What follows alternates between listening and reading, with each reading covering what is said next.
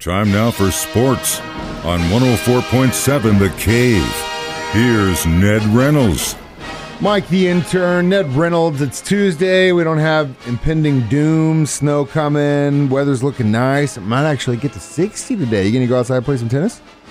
Probably won't go outside because the courts are still awfully damp. Yeah, I guess that's true. But the circumstances are there. The weather would be fine. Yeah, hell yeah, man. Well, it also got me thinking a little bit about baseball, so give me some good news on that lockout, Ned.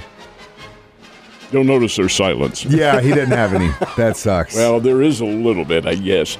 The owners are holding a group meeting. This was planned in Florida today, and obviously what they're going to discuss is money and how much money the idiots are going to lose if they don't play a season. They're going to have to come up with some kind of a plan, and I think they will. Whether or not the players acquiesce, the players have turned down federal mediation. Why, I don't know, but this whole thing is so stupid.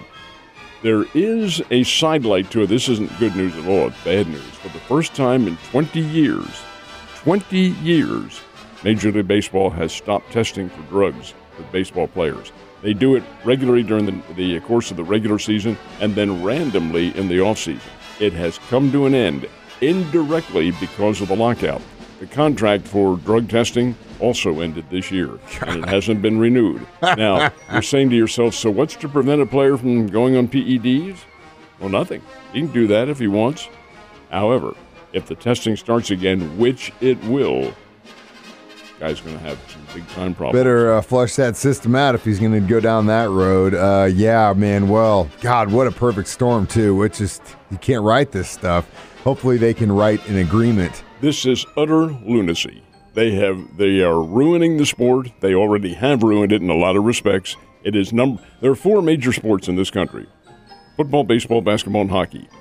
Baseball used to be number one. It is now number 3 behind the NBA in terms of popularity. Football, basketball, baseball, and hockey. And hockey is quickly catching up. These guys are doing nothing but digging their own massive grave for this sport. With all this bickering, it's millionaires versus billionaires, and the public could not possibly give a damn. And they're actually showing that in their attendance records and viewing habits. We'll see what happens, though. Hopefully you can bring you some good news after they meet today. Well, who knows? We'll see. Good news is I'm having some coffee. Yeah, right, and it's going to be 60 today. So I can't believe this, but we're actually getting to that point where the high school basketball teams are going to start doing their playoffs, aren't they? It isn't very far away at all. The classes 1, 2, and 3 teams, there are 6 classes in Missouri. 1, 2, and 3 begin their district playoffs on February 19th, which is a Saturday night. And it's Saturday night in 2 weeks. It's the Saturday night after the Super Bowl game.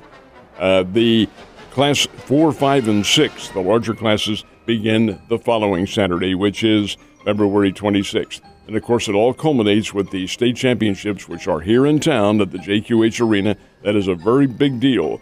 And the contract with Misha, Springfield and Misha, has another year after this one. They've added a year because of COVID. So it is imperative that the public support this event because it is huge for the economy down here. And, of course, Springfield will bid again to get the state championships down here.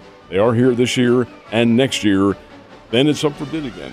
And indeed, it would be really big to have it back down here. It's a huge event, and it's great basketball. So what goes into that bid? Do they put up money to say we're going to do this, or we've got the facilities? How does that work? It's yes and yes. It's a combination of the whole thing. This is what we can do. These are the things that can... Everybody knows about the hotel situation we have here in town. It's pretty good. There are lots of rooms for everybody, and the whole atmosphere of Springfield is really a positive one. State loves it. Yeah. State loves to come down here, but there may be Columbia, of course, they like to have it too. They'll bid. St. Louis, I doubt St. Louis or Kansas City would, but Columbia and Springfield are really, and Cape Girardeau would be the 3 major bidders on something like this. And we'll have to see what happens. Yeah, I'll tell you right now. It's a big deal, though, to have a state championship down there. Oh, absolutely. And to get it again would be a big deal. But I'll tell you right now, I know I might be biased, but I grew up in Cape, and I lived here for a long time. Actually, lived here longer now.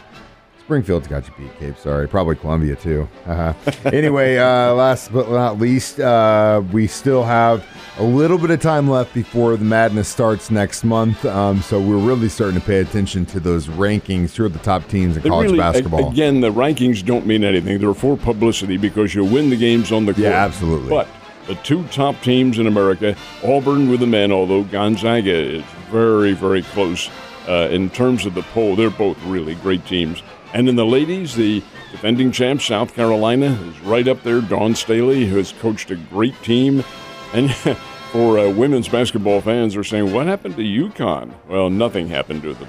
They beat Kelly Harper's Tennessee Lady Vols over the weekend, 75-56, and Tennessee is a great team. So the reports of Connecticut's demise are greatly exaggerated. They're going to get their star player back here before too much longer. She had a fracture in the kneecap, and that put her out for a couple of months. But UConn will be heard from before it's all over. But South Carolina's top team in the country, as far as the ladies are concerned. I wouldn't show the Lady Bears particularly short either. They're pretty good. Well, they've got time to prove it. Like you said, don't matter that number in front of your team because you got to prove it on the court. You bet. Yesterday we talked about the Olympic medal count. How the U.S. wasn't doing so great. Well, they're still not doing so great. They actually don't even have a gold medal yet. At 4 silvers and 1 bronze, and the 1 bronze was won just about 45 minutes ago. But the USA team is just simply not very strong. They did have a big hockey match last night, but hockey's not in the medal round yet. They're in their first round, their elimination round, and so forth. The knockout round, where 1 loss and you're gone, begins, I think, in 2 days. The USA played Canada last night. Very big game. These are the 2 best women's teams in the world. Great game. Canada won it 4-2, but USA outshot the Canadians 53-27. Their goalie was very, very good.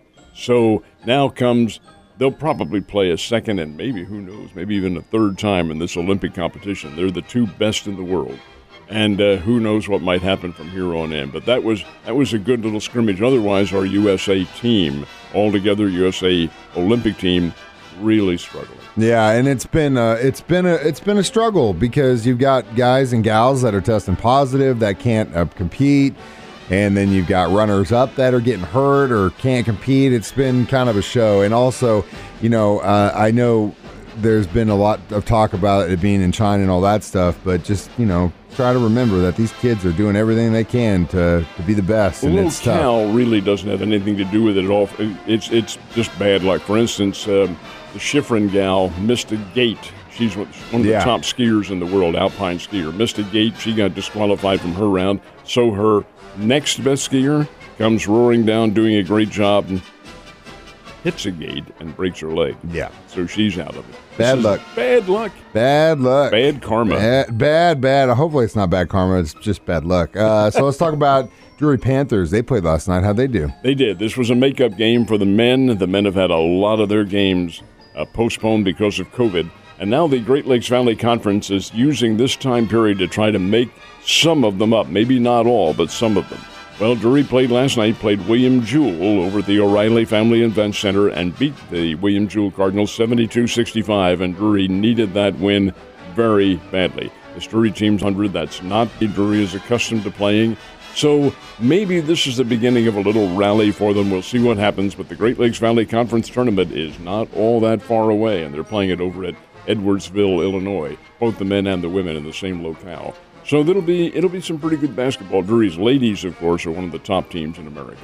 Speaking of tough situations, the Drury men team have definitely faced some tough situations this season, too. It hasn't really been good luck for them either. So we now know where the Missouri State Bears are going to be playing at home and away in the 2022 season. We got that Arkansas game in September, which is going to be pretty cool in Fayetteville. We got some great ones here in town as well, don't we? We do indeed. It's a pretty doggone good schedule, and Coach Petrino is very happy with it. Kind of knew about this one in advance. The opening game will be in Arkansas, but it's not against the Razorbacks. It's against the Bears, the Central Arkansas Bears, and Missouri State has played them now over the past couple of years on several occasions. That game will be on a Thursday night, September 1st, when you can play in the NCAA D1. September 1st. The Bears home opener will also be the following Thursday night. That's a change in the schedule. Originally, it was to have been the 10th of September on a Saturday, but it will not. It'll be on a Thursday night, September 8th. There's a reason for it. We'll talk about that reasoning a little bit later on next month when we're allowed to, but over and above that, game number 3 in Fayetteville will be the third game of the season. It is down in Fayetteville. The Bears go down there. Bobby Petrino makes his return to Fayetteville. That's where he was, of course, about 10 years ago as the head coach. This will be really interesting because it is a good Bears football team. They're going to make a lot of noise. Is that to say they'll beat Arkansas? Come on. Razorbacks are pretty fair, and they're D1. But the Bears going down there to play, you know, I got to tell you, Mike, when Missouri State played Oklahoma State early this past season, and the game was 23-16. It was a lot closer than you thought it should have been. I looked at it and had Ned Reynolds in his great wisdom said, boy, Oklahoma State must really be down. No, they had a great team. So did the Bears. Yeah, I think this is a much improved football program. I think Petrino's going to have something to prove when he goes down there. I'm sure the players are going to have his back, and it could be an interesting matchup. You never know. Crazier things have happened. So we shall see, Ned. Well, have a great day, and I will see you tomorrow, man.